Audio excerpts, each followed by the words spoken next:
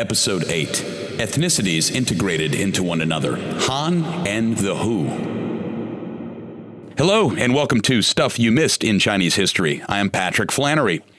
The time span of this episode covers the 300-plus years following the fall of the Han Dynasty to the establishment of the Sui Dynasty. This era is known as the National Integration Period. Let's begin during the Eastern Han Dynasty, when a minor ice age occurred across East Asia. The temperature dropped and the air dried up and severely affected the bamboo forests on the Loess Plateau in northwestern China. The cold weather killed all the bamboo, but the grass continued to grow and transformed the forest into a grassland. At the same time, the northern grasslands, where nomads originally lived, became covered in ice and snow, making it impossible for animals to graze. As a result, various ethnic groups in the north were forced to move south. In the Western Jin Dynasty, the ethnic minorities who moved south accounted for more than half the local population in Shanxi and Shanxi, and their way of life changed from a nomadic to an agricultural civilization. At that time, civil strife broke out in the Western Jin Dynasty, and the entire country was politically unstable. As a result, the ethnic minorities who migrated inland rose up and established their own states. They included the Xiongnu, Di, Jiang, Jie, and Xianbei. China remained in an age of civil war and political chaos for a long time, and it came to be known as the Northern and Southern Dynasties. The Northern Dynasty was started by the Northern Wei Dynasty under the Xianbei regime.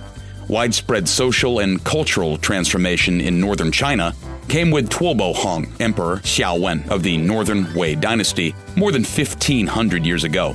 Here's how Tuobo Hong saw it.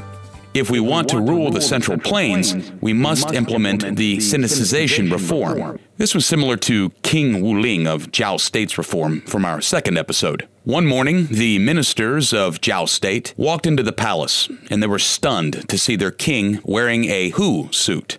Hundreds of years later, the ministers of the Northern Wei Dynasty were equally shocked to discover that the emperor was wearing Han clothes.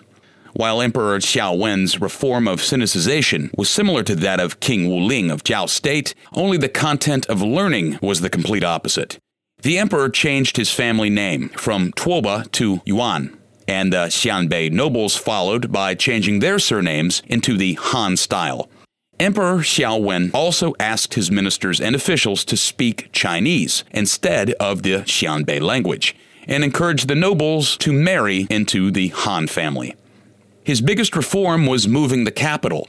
The original capital of the Northern Wei Dynasty was in Pingcheng, today's Datong and Shanxi. To better control the Central Plains, he decided to move the capital to Luoyang, the capital city of both the Eastern Han and Western Jin dynasties.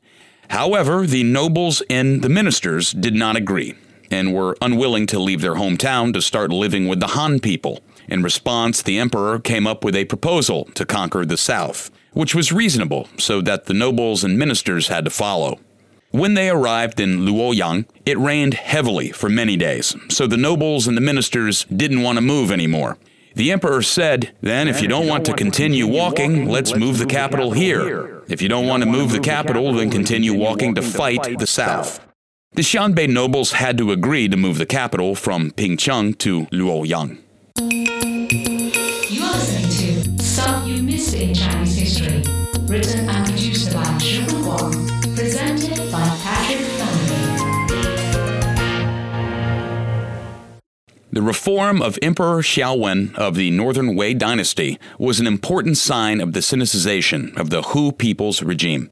But after the death of this reformer, there was a rebound. The so-called rebound was, of course, the Han people's Huization, which occurred among the soldiers who guarded the north frontier for the Northern Wei Dynasty.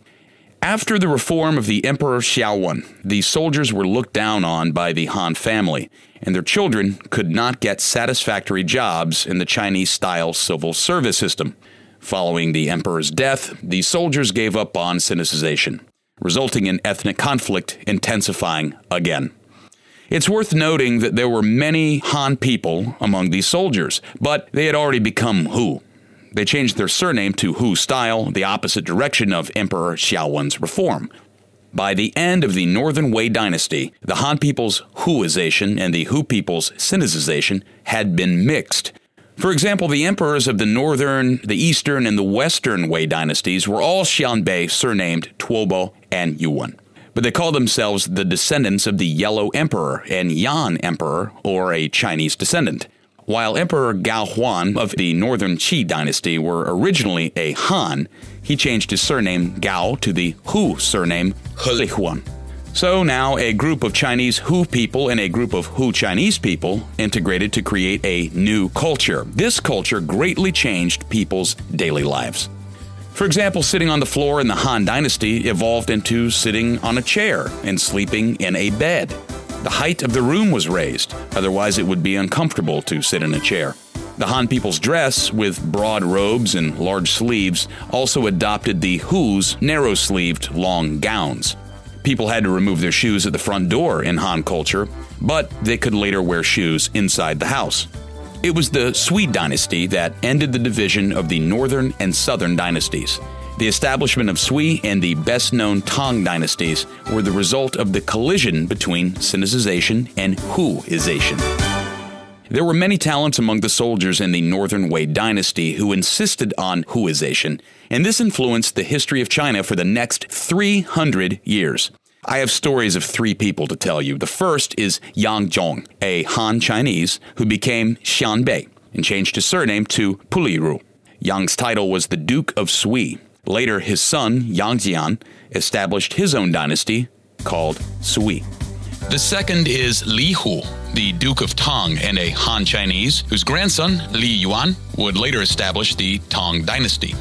The last one is Du Guxin. One of his daughters married Yang Jian and became the first queen of the Sui dynasty. Another daughter married Li Hu's son, and yes, she was the mother of the founder of the Tang dynasty, Li Yuan.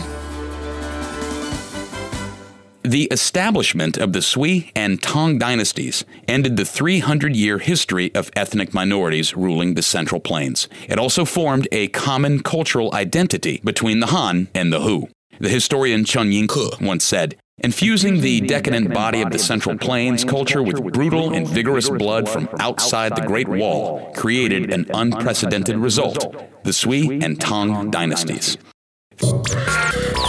Did you know that a heavy rain was responsible for the demise of a dynasty during which the Great Wall was built? Italian merchant and explorer Marco Polo finished his masterpiece about China in prison. And an emperor proclaimed African giraffes as magical Chinese unicorns, Qilin. Follow the podcast Stuff You Missed in Chinese History To learn more fun facts during the past few thousand years in this country with Patrick Flannery. Thank you so much for listening to Stuff You Missed in Chinese History. I'm Patrick Flannery. See you next time. Special thanks go out to Sanlian Zhongdu for their help in creating the content for this show. If you like the podcast, please give us a rating and be sure to subscribe wherever you listen.